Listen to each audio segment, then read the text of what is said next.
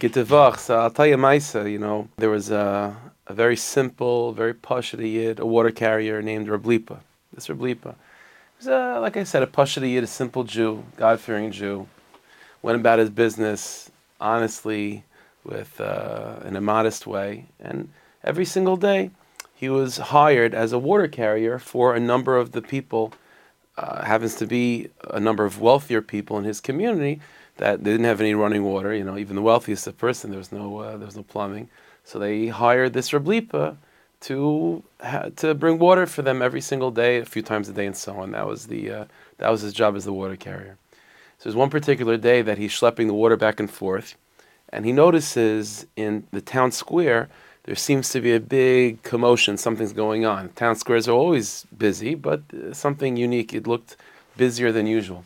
So he goes over to the town square and he notices that there's this holy-looking person. There's something special about this person in his eyes. But he was standing on top of a box and he's giving a drasha. He's darshaning to everyone.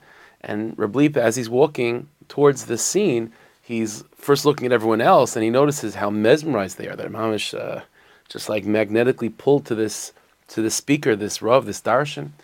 And then he looks at the baldarshan, the one that's speaking, the rabbi that's speaking, and he immediately understands what's so magnetic about him. There's just an aura about this person. And whoever this person was, this tzaddik is saying stories and saying different vertlach and so on. And little bit, in parentheses, that was the Baal Shem. It was the Baal Shem Tov. And the Baal Shem Tov is standing up there and he's darshaning and so on.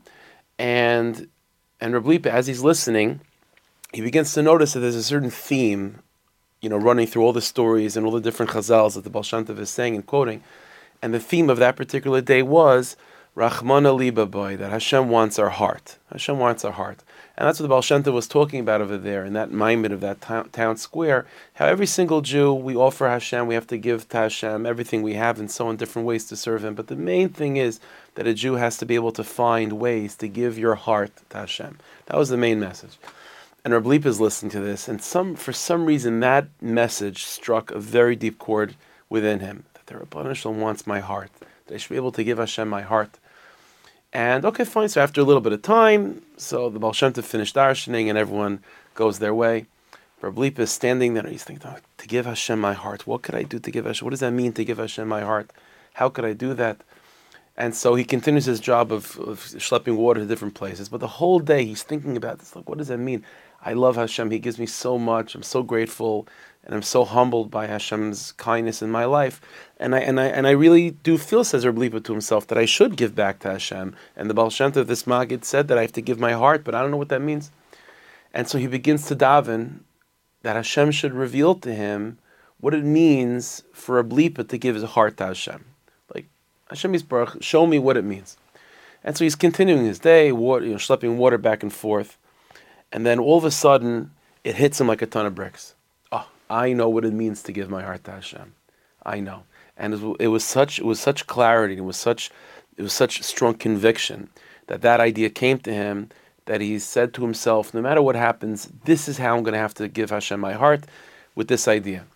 But he knows that the idea is not so pashut, that he has to speak to his wife about it first. So he comes home, and after a long day, so as usual, he comes home and his wife is preparing supper for him. So they sit down and he asks, his Rebbetzin asks, "Nu Lipa, how was your day?" It's very, very nice. And his wife noticed that Lipa was like playing with the food, but he wasn't eating. And so his wife asked him, "Lipa, is there something on your mind?" So Rabbi Lipa says, I'll tell you the truth, yeah. So it happened today, something interesting, that, this morning when I was going through the town, I noticed that there was a Maggid, there was a preacher, a rabbi that was there, and he was darshaning, and it was really amazing. And he said over the following message. The message was, this is what Lipa is telling his wife, is that Hashem, the biggest thing we can give Hashem is our heart. And so his wife said to him, what does that mean, to give Hashem your heart? And so Lipa says, well, that's exactly what I was thinking too. I wasn't sure. But then it became clear to me what it means to give Hashem your heart. So his wife asked him, so what does it mean? So Lipa said, what it means for me, what it means for us, is that from now on, I'm going to trade water, the roots of carrying water, of water schlepping. I'm going to trade my route with Shlomo Daiv's route. Shlomo Daiv was another water carrier in town, but Nebuch, this Shlomo Daiv didn't have the mazel of this Reb Lipa, and instead of being hired by all the wealthy people of the town to bring them their water, this Shlomo Dov was hired by the shuls of the town to supply the shuls with water. Now, the shuls were not, they paid maybe half of the wages that the Gevirim, the wealthy people of the town, paid for their own personal homes. And so it was always known that Reb Lipa was definitely doing a lot better than this Reb Shlomo Dov. Now, this Reb Shlomo Dov was a very good Jew, an honest Jew, a God-fearing Jew, and he never complained about his lot. But it was always one of those things that, Nebuch, of all the poor people in town, of all the water carriers, he's the poorest. And so Reb Lipa said to his wife that while I was schlepping water, it hit me like a ton of bricks, that the way I can give my heart back to Hashem is by trading positions with Shlomo Dov. That, listen, Baruch Hashem, we've saved up money and we're doing okay.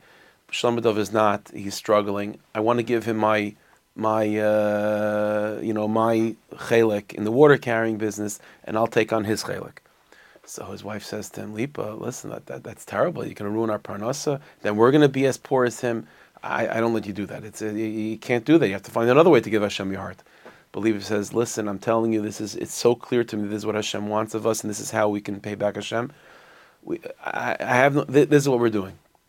So the wife is like, but I'm not going to let you do that. It's not good for us. It's not good. We have two sons, our two children. We have to raise them. So Lipa saw that his wife was being very strong about it, and she is making a valid point. L'maisa, they have a family to raise of their own. So Lipa said to his wife, listen, this is what I feel in my bones, what Hashem wants of us. But I understand that we have two sons, and we have to raise them and support them. So he said to his wife, I'll make you a deal. The deal is that I'm going to go about doing this, and I was going to do this purely l'shem Shemayim without asking anything in return from Hashem. I wanted to give him my heart straight. But because you're right, and we do have two sons, what I am going to say to Rebbeinu Shalom is as follows. I'm going to make this trade. I'm going to give my route to Reb Shlomo Dov, and Shlomo Dov is going to give me his route. And I'm doing this, Rebbeinu Shalom, because I want to express my devotion to you. But one thing I am asking in return, and my wife is making a good point, Rebbeinu Shalom, is that in this schus, our two sons should be able to be zocheh to become tzadikim and to be raised in the right way, and the words of Torah should become sweet in their mouths, and they should be able to have everything. We should have everything we need to raise them, not only physically well, but also spiritually well. And with that, his wife was masking to such a deal. So that's what happened. The next day, Lipa goes over to Shlomo Dov. It tells him the whole thing. We're gonna trade, and Shlomo's like, "What are you trading? Yeah, I have much worse. This is what I want to do. Don't ask any questions." And that's what happened. Those two sons of Reb Lipa became the two famous tzadikim, the Reb Melech and the Reb Zusha. No, so it's impossible for us to know what causes what.